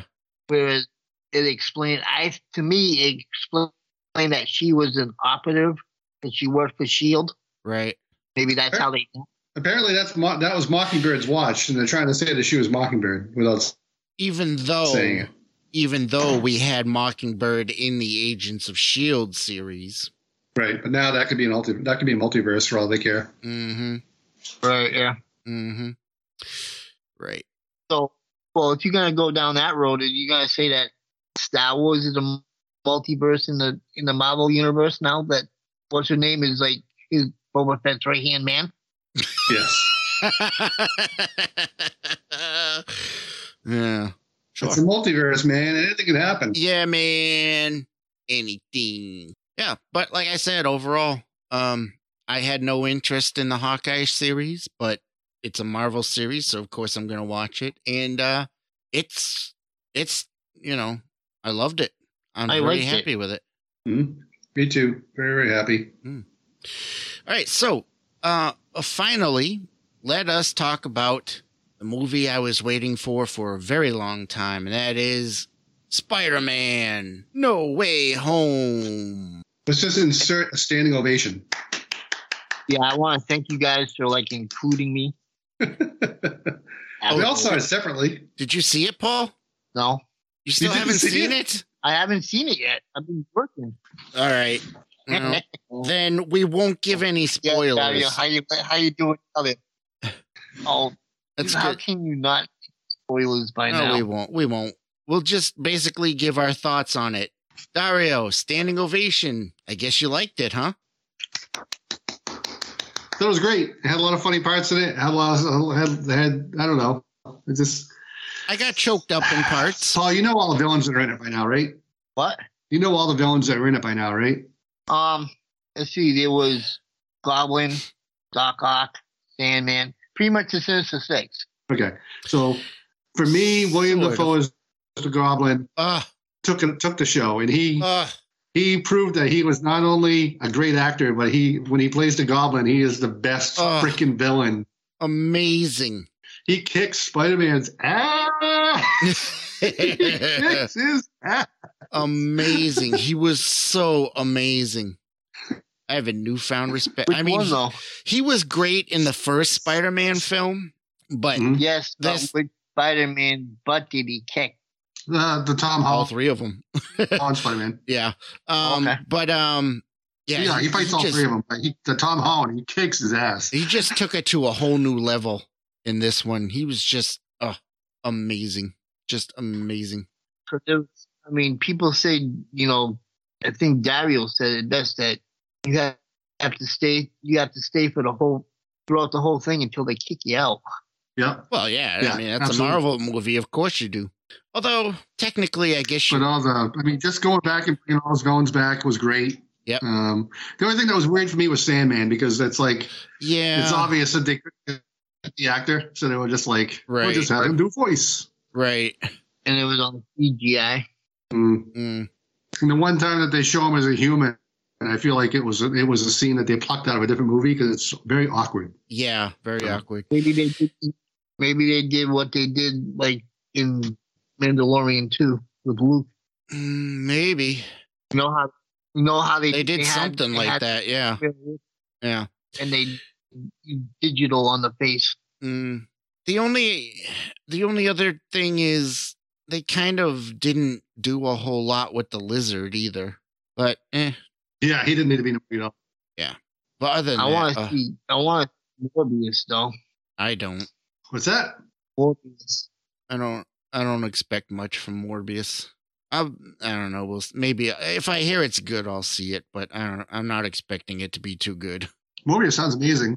My laptop battery is getting close to dying. I get 10 minutes before it dies. I think I can plug it in. Well, that's all right. I do want to see Doctor Strange though. Oh yeah. That's gonna be so good. The trailer for the new Doctor Strange movie is available online if you want to watch it. Yes, it is. Yes, it is. One thing I liked about it is when he went to go see Wanda and she was like starting to try to apologize or whatever. Yeah, she's like, "Oh, hey, think about my TV series there." And he's like, Sorry, "Yeah, I don't care. I don't care about that. I need your help." That was great. Nice. So I guess we'll wrap it up here. I mean, we absolutely loved Spider-Man. What else is there to say? Except, here's what I'll ask you, Dario.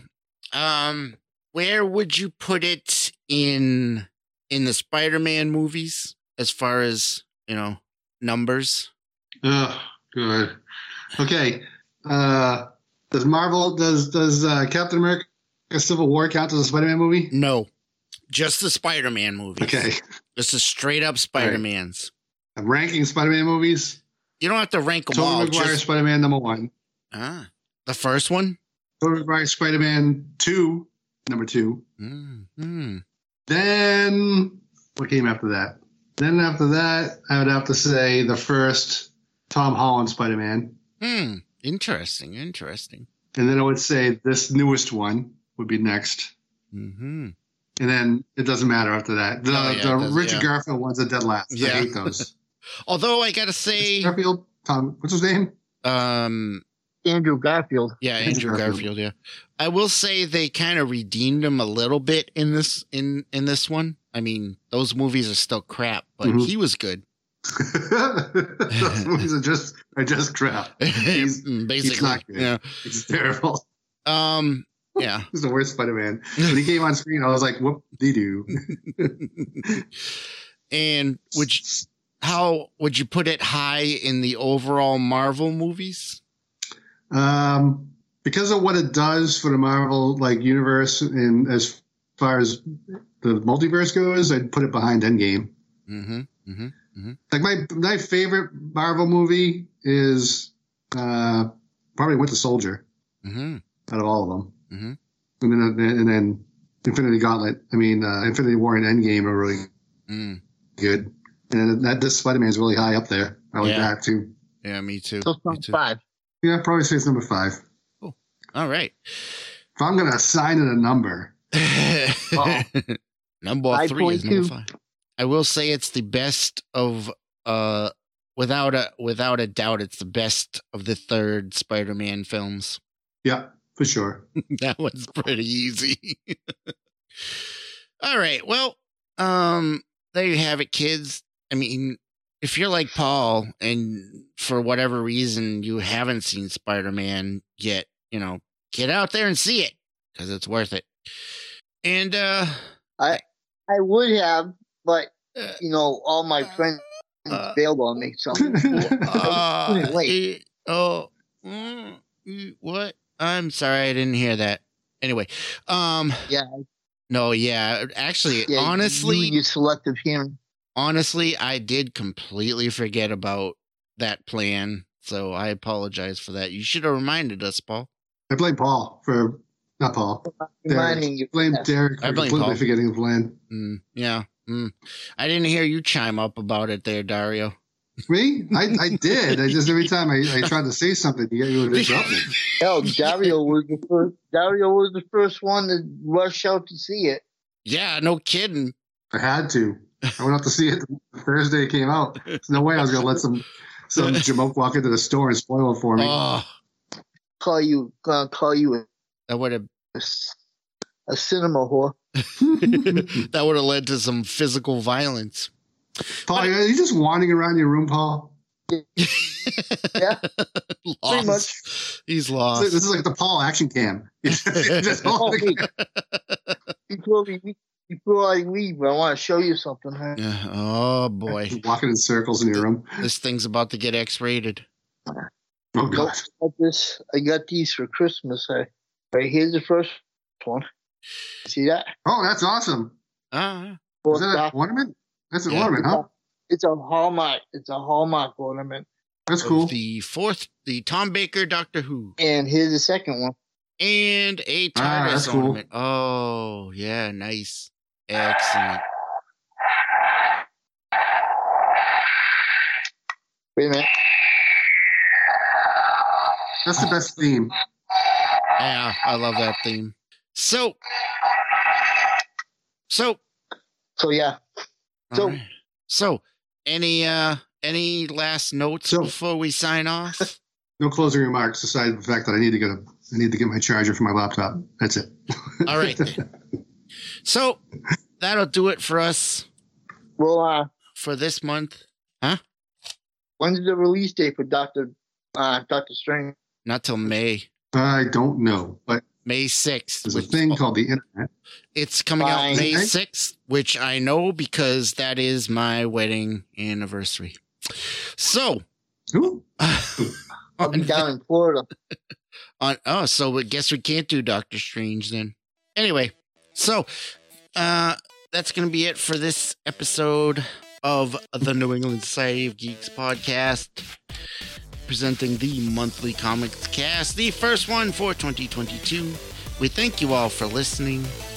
We hope that you all have a happy new year, a happy year this year. Hopefully 2022 will improve over the last couple of years. And Paul and Dario, thank you all for joining me. Thank you both for joining me. And Thank you. until Nightwing is granted with the spirit of vengeance and he gets his own flaming skull and motorcycle, good night, everybody. Good night. I hate you.